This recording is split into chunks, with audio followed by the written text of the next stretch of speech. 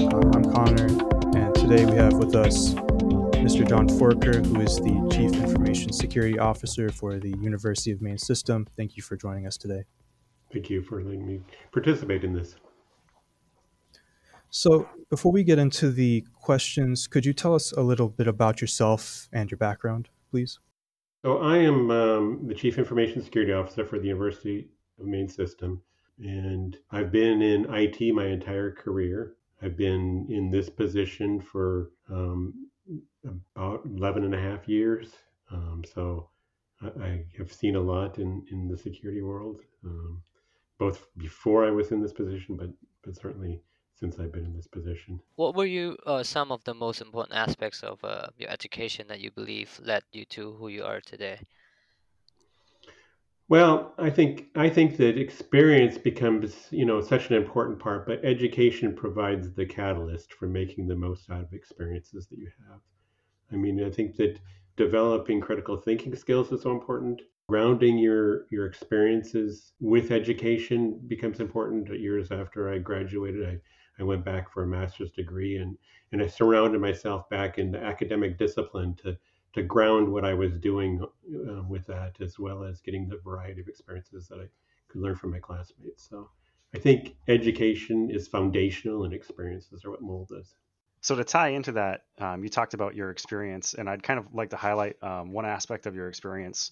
So you kind of transitioned out of the Air Force and to the University of Maine System. So what was that transition like, going from the Air Force to kind of more of a civilian role within the UMS system? It was eye-opening.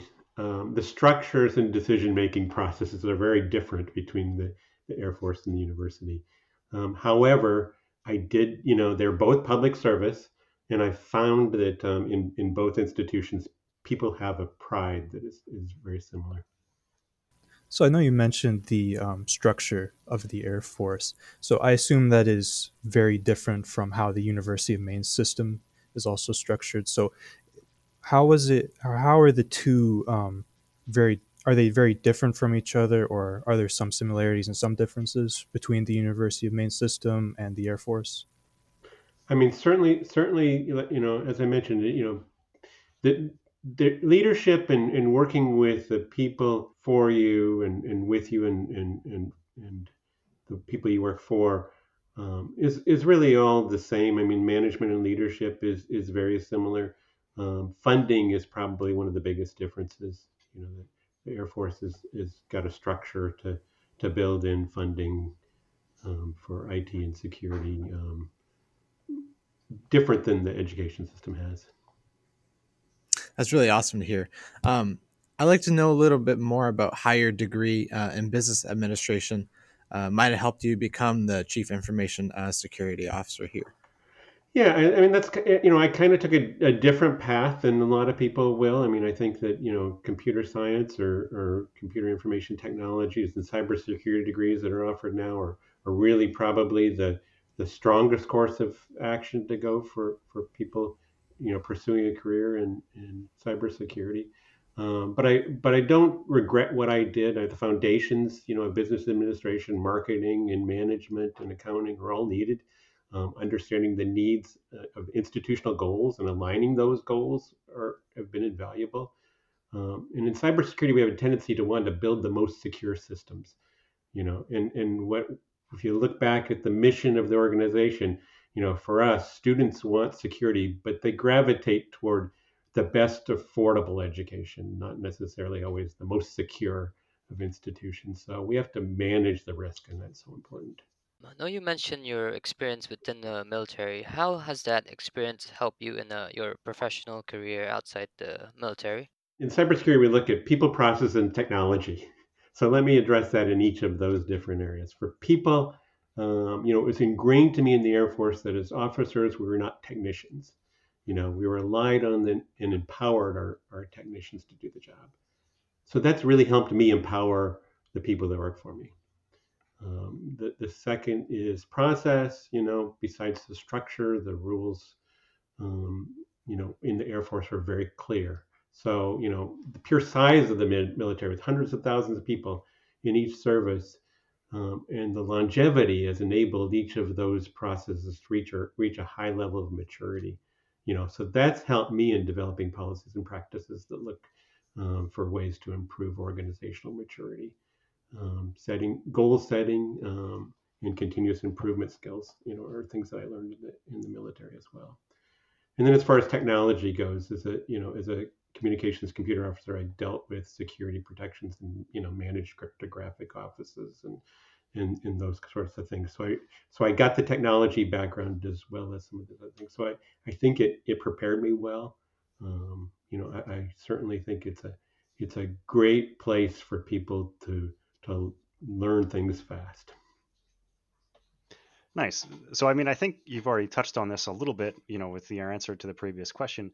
But what does your role in the University of Maine system look like as a CISO, and what responsibilities do you have for someone who might not be cognizant of what a CISO is responsible for in an organization? Yeah, well, I lead the cybersecurity effort, and I'm the face of information security for the organization. I provide oversight on how we engage people, process, and technology to meet cybersecurity needs. Identify, protect, defend, um, or excuse me, identify, protect, detect, respond, and recover. I see that we have the most, effective and efficient balance to provide defense in depth. And if you go back to the CIA triad, my office concentrates most on the confidentiality and the integrity. We find that availability is constantly on the minds of customers and IT practitioners. So we aim to boost the other two legs of the triad. And then another part is privacy. Even though privacy and security are separate, privacy is a big consideration in my role. So, as a cybersecurity professional, how do you educate end users in the University Maine System, whether that be students, faculty, and staff? We look at annual training, periodic notices to people. We do some phishing tests. Training is certainly one of the most important aspects that we find we need to do. A lot of education comes in outside of the formal training. Every contact that you make with somebody in the university is an opportunity to convey a message, and we use that, take that to heart among all of our team. Nice. So we talked a little bit about the security education training and awareness for the students and other users at the USM system. So what would you say are probably some of the biggest cybersecurity threats that USM or the University of Maine system faces or has faced in the past? Okay, this is a big topic. There are many facets to threats. And if you look at threats, in a pure sense, they're acts to damage or steal data or disruption. Then if we look at that, we're like any other organization. There's viruses, there's data breaches, and there's denial of service. If you get right down to the core. But it's important to understand your data and activities and then help determine who are the threat actors, what are their objectives, as well as the means that they use to commit those acts. So we look around the world and especially in government and in higher education, nation states are actors that are big threat actors. For us, they're looking, for research data. They're looking for information for research and manufacturing to foster their own growth and meet their own economic goals. But also they're supporting cyber crimes, for disruption or monetary gain or whatever that might be, in current, warfare, we look at, what might be happening to gain financial gain for one organization to attack another. So then there's cyber criminals, and cyber criminals are out to steal data so that they can monetize it, for example, identity theft or health fraud, or they're looking for means to exploit data like ransomware, or they're looking for access to direct funds. That's scam or credential harvesting to find credentials that can be reused and then try those credentials at every other site, such as financial institutions. So all different layers, and then you know you look at how it can be deployed. I mean, phishing is probably the most prevalent that we see, but exploitation of software vulnerabilities and other malware implants are also something that we see. So, our most concerning, if you sum it up, our most concerning threat, would be something that would end up in the exfiltration of data. The most common are scams against employees. Thank you for that. Um, Now that you mentioned ransomware and threats on cybersecurity, what are the some solution or advice that you give to someone looking to become a more secure or become more cyber secure in general? I think first and foremost, verify all unsolicited requests. Always go to a trusted source so that you know where something came from. And then the other thing is to use strong, unique passwords for each account. Following that, I would say keep your software up to date, and then watch what you post on social media. Oftentimes, social media draws out questions like things that might relate to your security questions. What was your first automobile and things like that. Those tend to be questions that are asked on social media that actually sort of relate to common security questions that people ask. Awesome, that makes sense. And we totally do see a lot of that occurring to where people will kind of probe you for your information so that they can, change your security questions or challenge them and provide answers based on how you respond with. Um, so this is kind of a little bit off topic, but what does your average day look like for a CISO? I would say the fun thing about cybersecurity is every day is different. I spend a lot of time, with internal and external reviews, and mitigation actions, consulting. If we look at the services that we provide, if we label them as services internally to the organization, consulting is our biggest internal service, and that's working with customers to, get them to employ the right level of security that they need. I work with the analysts in my departments who they deal firsthand with the incidents that are coming through, but anything that's discovered to be a data breach, that can change my day quickly. So I know that you mentioned that every day is different. So because cybersecurity is changing every day, how has your position evolved since you started as a CISO? I was the first CISO for the University of Maine System. So we were, in a discovery mode. We were looking at, establishing, policies and key technical controls. And then we look to say, okay, how do we mature our organization? How can we get further ahead? And what we found there is we can't mature our organization faster than the organization matures. So it's really a matter of working with IT and business units to make sure that they mature their documented processes and get to the point where they're measuring what they're doing and those sorts of things. So it part of it in my role has been growing it to a higher level. Sort of formed at the beginning of the question when you look at how the world is changing. I think what we it's kind of worked with us in concert in the sense that we are in informing or making people aware of what's going on, and now we're able to say, okay, now that you've got that foundational base that you can't trust folks and there's phishing going on left and right, and that now look at the sophistication of what's happening. So from the end user point of view, we have a lot of that. From the organizational point of view, and down to our controls, we look at the world is getting more technical around us, and so they're sophisticated in the way the attacks grow. So we need to become more sophisticated in the way we defend, and so we've taken a stronger measure that way. That's cool to hear. I would like to ask, what is some general advice you might give to somebody that might be interested in working in the cybersecurity field? Um, what's some advice that you would give somebody like a student here at USM or someone maybe switching fields? Yeah, learn as much as you can about cybersecurity. Just immerse yourself.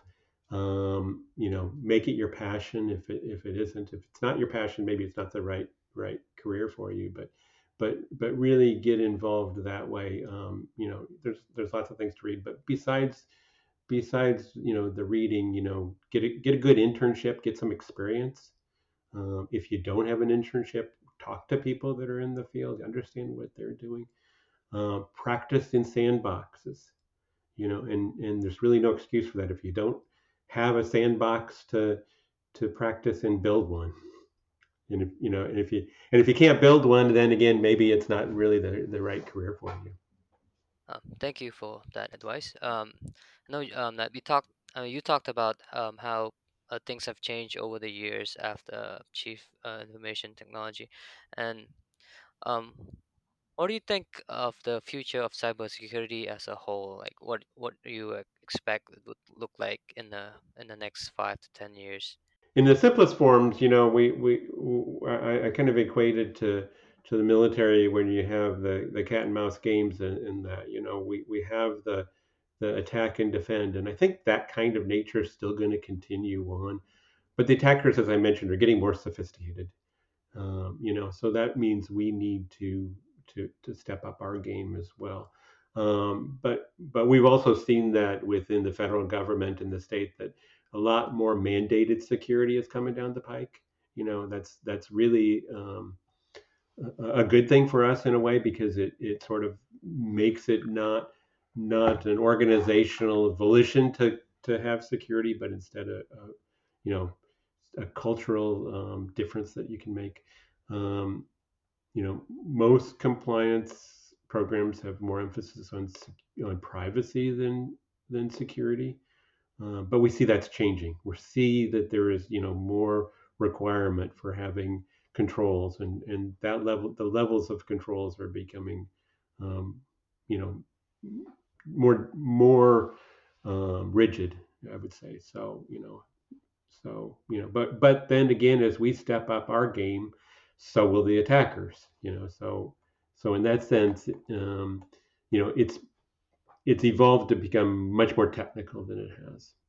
And you just touched on this a little bit in answering that, but I would like to hear a little more about like some of the biggest challenges that the cybersecurity industry faces, and maybe what upcoming students or workers should be concerned about.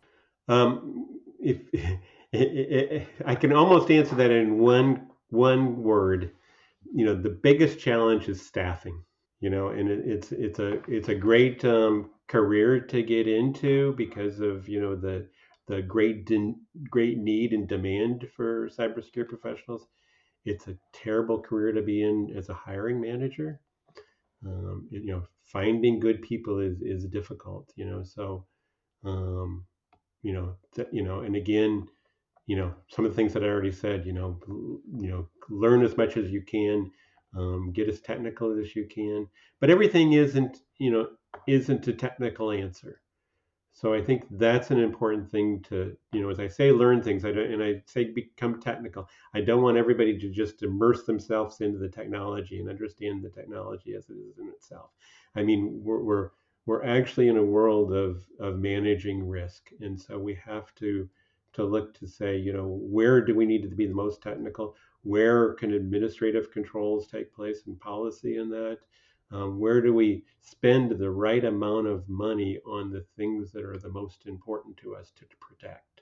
So, the challenges come to change the culture in an organization so that they can accept what is reasonable. We find that sometimes if we try to be just too heavy-handed and want to lock things down so that people can't do the work, then we're counterproductive to what we need to do. So it's not all about finding the most stringent technical answer, but it's finding the appropriate answer for the risk that's at hand. So you just mentioned there's staffing is the biggest challenge in the cybersecurity field. So I'm not sure if you hire people directly as a CISO, but if you were to hire somebody, what would you look for in candidates? Would you look for technical skills and soft skills, or is it a combination of both? It is a combination. It's kind of interesting because we've had sort of this debate not only within IT and within my staff, but among other cybersecurity professionals. Which which is more important, the soft skills or the technical skills? And what, if you have somebody with technical skills, is it easier to teach them the soft skills, or somebody with soft skills to teach them the technical skills? And it might be counterintuitive, but it seems like, the common thought is it might be easier to train to teach the technical skills than it is the soft skills. I think that people need to have sort of a well balanced look. You need a foundational understanding of security, what it is. Understand what the CIA means, and I'll tell you what: confidentiality, integrity, and availability. Those are words that come up in our daily vernacular. I mean, we're always looking at that threats and vulnerabilities. Understanding what is a threat. As I said, the threat is not just the threat actor. It's not just the means of delivery, but what's the underlying threat? What does a threat mean, and how does that differ from vulnerabilities? And being able to articulate that well, and how you can do that, and then risks. And sometimes we hear about the threats, or the threats time vulnerability is the risk, but I think our risk formula really goes more back to risk is the probability times the impact. I mean, you end up with a quantitative result of that as much as you can.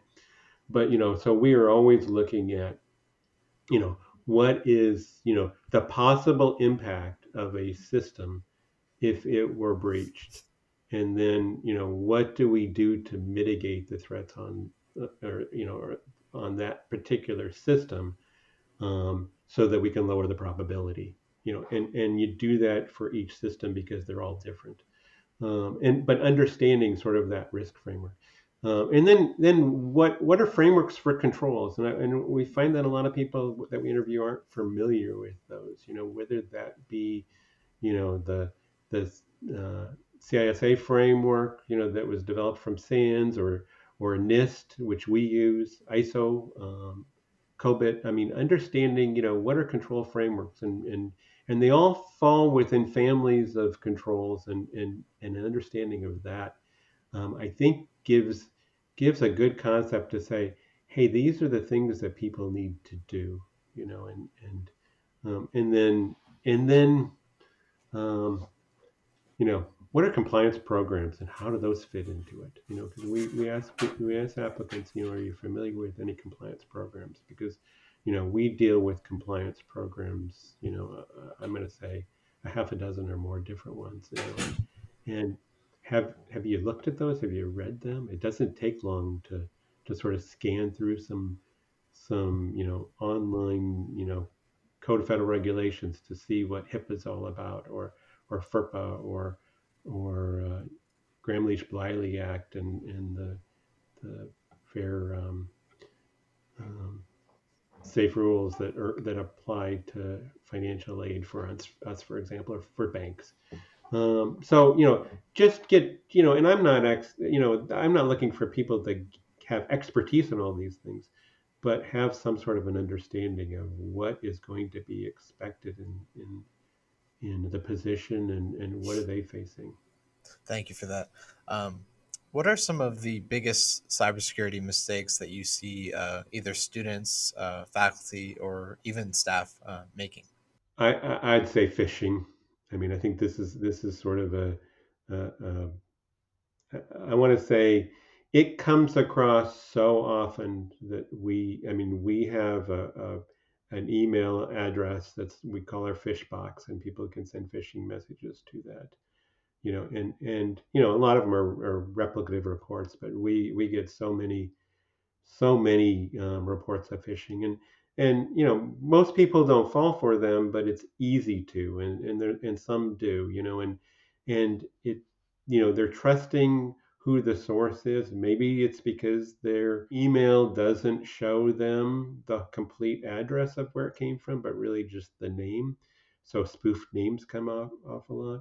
There's compromised accounts that are out there that are being used, and they say, hey, we see this as your username and password. Well, it's on some pastebin account that it's out there and available for the attacker, and the general public doesn't know that password, which they don't use unless they've reused it, but they recognize it as being one that they did, so therefore they feel like they're something has happened and somebody has more information on them than they need, and they can fall for exploits. We see this in hitting us all the time, and I see this across at other universities and other industries that I talk to them. But the scams that come out, and again, information security is not everything. It isn't about everything that's scam, but scams happen, and scams happen um, through email a lot, oftentimes. And you know we need something fast. Can you go get gift cards and send us the codes? Or the your Amazon account has been charged something that it shouldn't. Here, check here. And people tend to want to sign in there rather than just going to Amazon.com, where they normally would sign in and say, is there any activity on my account that's different? So go to the trusted source. Don't rely on the links that are in the email messages, and certainly be suspicious of anything that doesn't seem right. Thank you for that. I'm sure it'd be helpful for most listeners out there, especially students who are listening in on this podcast. Is that be use your judgment on if something is too far fetched. It's probably too good to be true. Another thing that we have for you today is we have pulled from the headlines is an article on student loans. The article titled "Student Loan Service Getting Hacked in Oklahoma," and one of the quotes that we have from the article is that the Oklahoma Student Loan Authority discovered that its loan servicing system and customer website portal provider, Nell Net Servicing LLC, had experienced a data breach in which the sensitive personal identifiable information in its system may have been accused. And the next quote from the article is that the personal identifiable information includes name, security number, address, and contact information that may all be exposed and compromised. So, my question for you regarding this article is what are the measures taken to make sure that situation like these data breach are mitigated? In this sense is at the University Maine System to keep like students' information secure. Yeah, this is a very good example article, and especially for people interested in the cyber security field, because we think about so many ways that we can implement controls and watch what we do internally in our organizations. But the world is becoming more based on cloud service providers providing different kinds of service,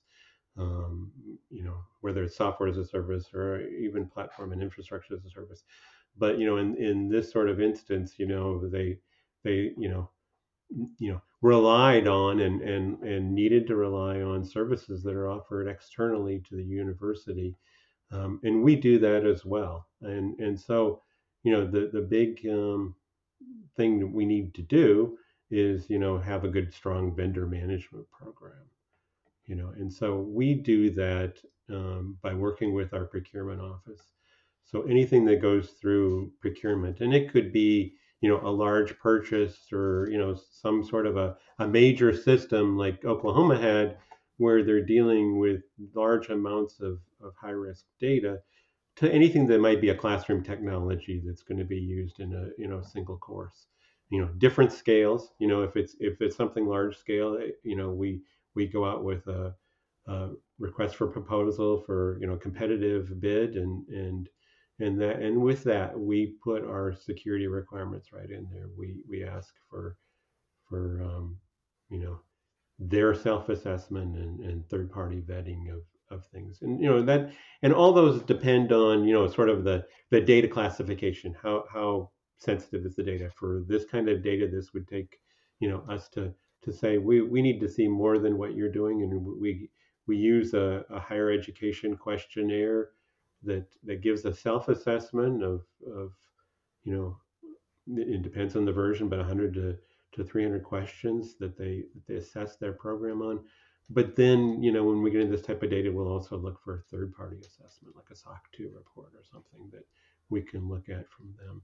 On smaller purchases, don't go through an RFP, but our procurement office still flags them for our review. And we look at what they do and what they the protections that they have and what they'll agree to protect and how they'll deal with that. So, it comes to classifying your data and understanding what's going to be used, but then a vendor management program that assesses that's commensurate with the risk that's out there. And that being said, I don't know what Oklahoma had in place beforehand. No matter what you do, it doesn't mean somebody can't be breached. It doesn't mean that, their vendor didn't have generally good protocols, but something happened. I think, the importance is to start out by putting them on notice, making sure that they can, put the best security that they can against it, and then assess it to the level that you're able to. And some of these, will go with annual reports. Keep sending us your SOC 2 reports, and sometimes we have to ask for them, but we'll review certain vendors annually to see how are their third-party assessments. So you've talked about, at an organizational level, what the organization can do to ensure that the partners that it's working with, meet a certain level of cybersecurity standard. I guess for anybody who's listening, who's maybe a student who maybe had their loans or currently has their loans serviced through Nelnet, what would you recommend to keep, an individual person's information secure, aside from maybe what we've talked about already with strong and complex passwords? Yeah, and those are kind of different things. I mean, because the strong and complex passwords help you from, somebody getting into your account or data that you protect. When somebody else is protecting your data, and it's the university and it's third parties, but it's also your banks and anyone else that you're dealing with. You don't have that sort of direct control. So, I think the best piece of advice for people, and it's one I go by, and it may not be for everyone, but is to freeze the credit bureau report. So each of the three credit bureaus, Experian, Equifax, and TransUnion, offer an ability to freeze your credit. I've done it. It's not that hard. It's a little bit. When you go to get a new loan, you have to unfreeze it, but you can unfreeze it for a day or whatever it might take. You can unfreeze only the credit bureau that they use. But it means that nobody else is going to be able to take loans out, against your name. And more information about that is on the Maine Attorney General website. So they have a good site that directs people on how to do that. Thank you for your insight on that. And we want to discuss another article with you, but this one is about ransomware that Axios published called The Rise of Ransomware. And according to this article, the author states that the tools and plans companies invest in to prevent ransomware don't appear to be working. So from what you're seeing as a CISO and in the cyber landscape as a general, would you consider that to be accurate from your perspective? Ransomware is certainly, a big topic these days, and it takes two forms. I mean, I think that when we look at ransomware, we have to look at, first of all, there is an attack that is coming in on a system that gets in. So, it's like any other sort of, breach or malware kind of attack where, you need to have a defense in depth strategy to take care of that. I mean, in some sense, it's no different than another kind of attack. The big difference that, comes up with ransomware is they hold you ransom for your data that's encrypted. I mean, and, the simplest answer there, and it's not easy, but if you're really looking at just the encryption that they do, have good backups and make sure that you can restore on those backups, and then it wouldn't be a worry. But the problem is, it's not just, the idea that they've gotten in and they have, want you to pay for the decryption key, but that there is that sort of secondary possibility that they've exfiltrated your data, and they hold that at ransom, and again the ransom part of it, and I'll say we don't pay ransoms. We wouldn't recommend people pay ransoms, because if you're trying to pay the ransom for the data that's already been stolen, well, it's already been stolen. So it's one of those things that in some sense, small ransomware attacks that happened initially when it was about the key, they tended to provide the decryption key because that kept the business model working for it. If the first early ransomware attacks never were able to let people decrypt their data, then nobody would have ever continued to pay it. So there's sort of this trust of the criminal that they'll come through because they need to do that in order for their business model to survive. But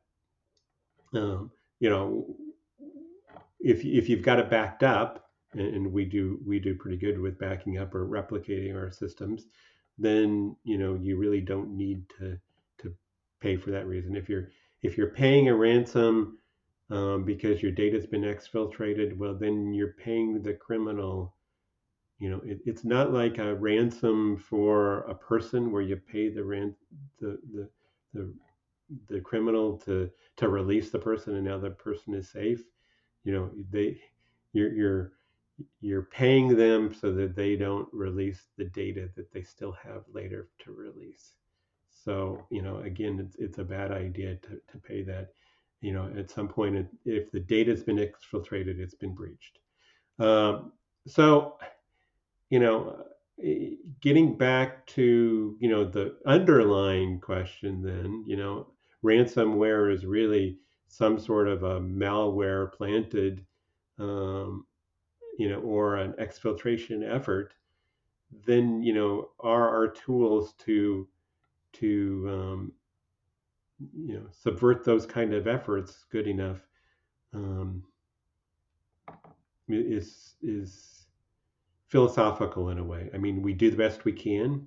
We think we are protecting what we have based on our protection means, and detection, rapid detection, so we can stop any further activity when something comes in.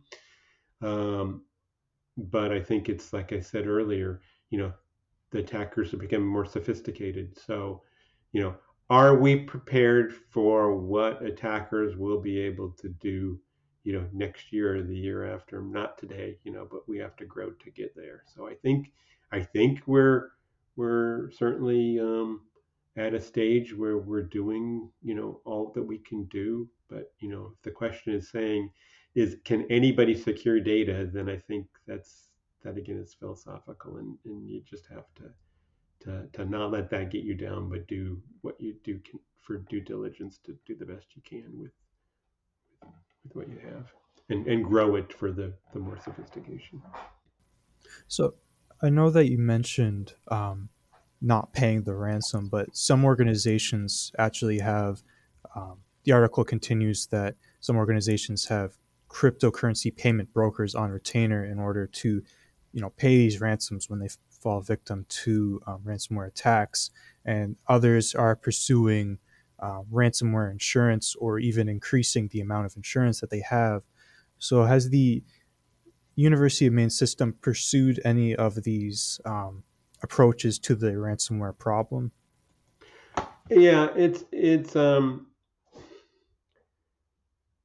there's first of all, if you're going to pay ransom, and of course, I advise against that, but I also understand. And I think at one point I was asked years ago to comment on I think it was a police department that had to pay a ransom, and it's not for us to judge other people that need to pay ransoms.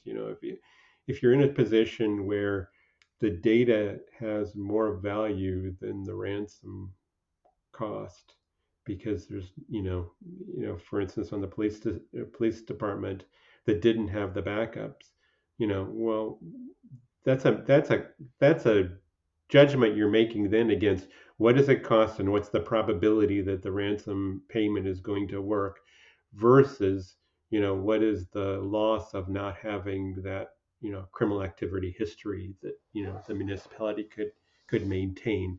And that's not a decision that can be taken lightly, and it's not one that I could recommend nobody make. Um,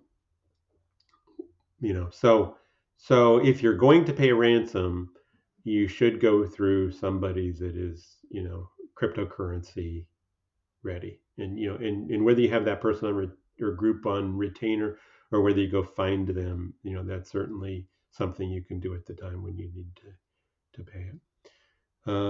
Having it on retainer, it certainly expedites the process, and um, doesn't make it as frantic in that sense.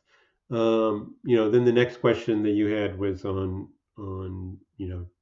ransomware insurance, and our experience, and we have had, we've flip flop between being self-insured for this, using, with the idea that we could use university reserves, or going out with cybersecurity insurance providers, and we've done both, and um, there's some advantages of having that provider.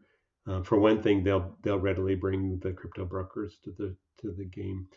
But ransomware insurance is very, very expensive, and you're talking about retainers that are between $100,000 and $500,000. I mean, that's your deductible.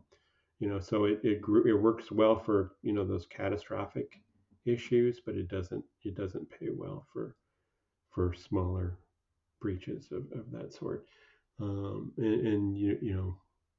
um, and the cost. I mean, it gets very expensive. So you know, it it's harder to insure in some institutions than it is in other, because like a university is so broad, and we're, whereas some systems are sort of single focused, and have core systems that they focus on securing. So um, not an easy answer. I don't know if I've given you a good response, but you have to sort of weigh everything that you have available to you to determine whether or not it's the right avenue to go down.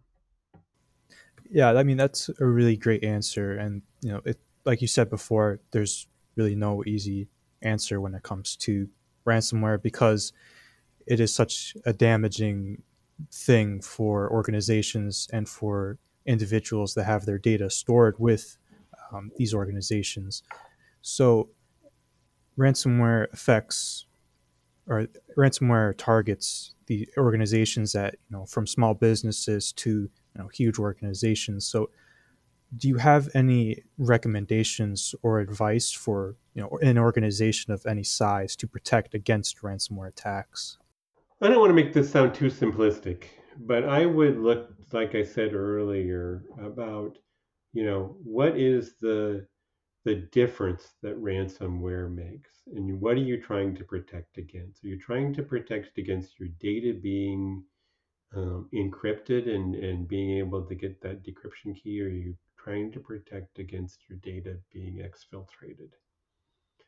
So, if you're trying to protect against your data being exfiltrated, you're using the same measures you're going to use to protect against any kind of breach. If you're looking to protect against, that exploitation of what would happen if it's encrypted, then again you have to look to say, well, how can you recover if you didn't decrypt it? And again, so many opportunities can come about just by restoring a backup.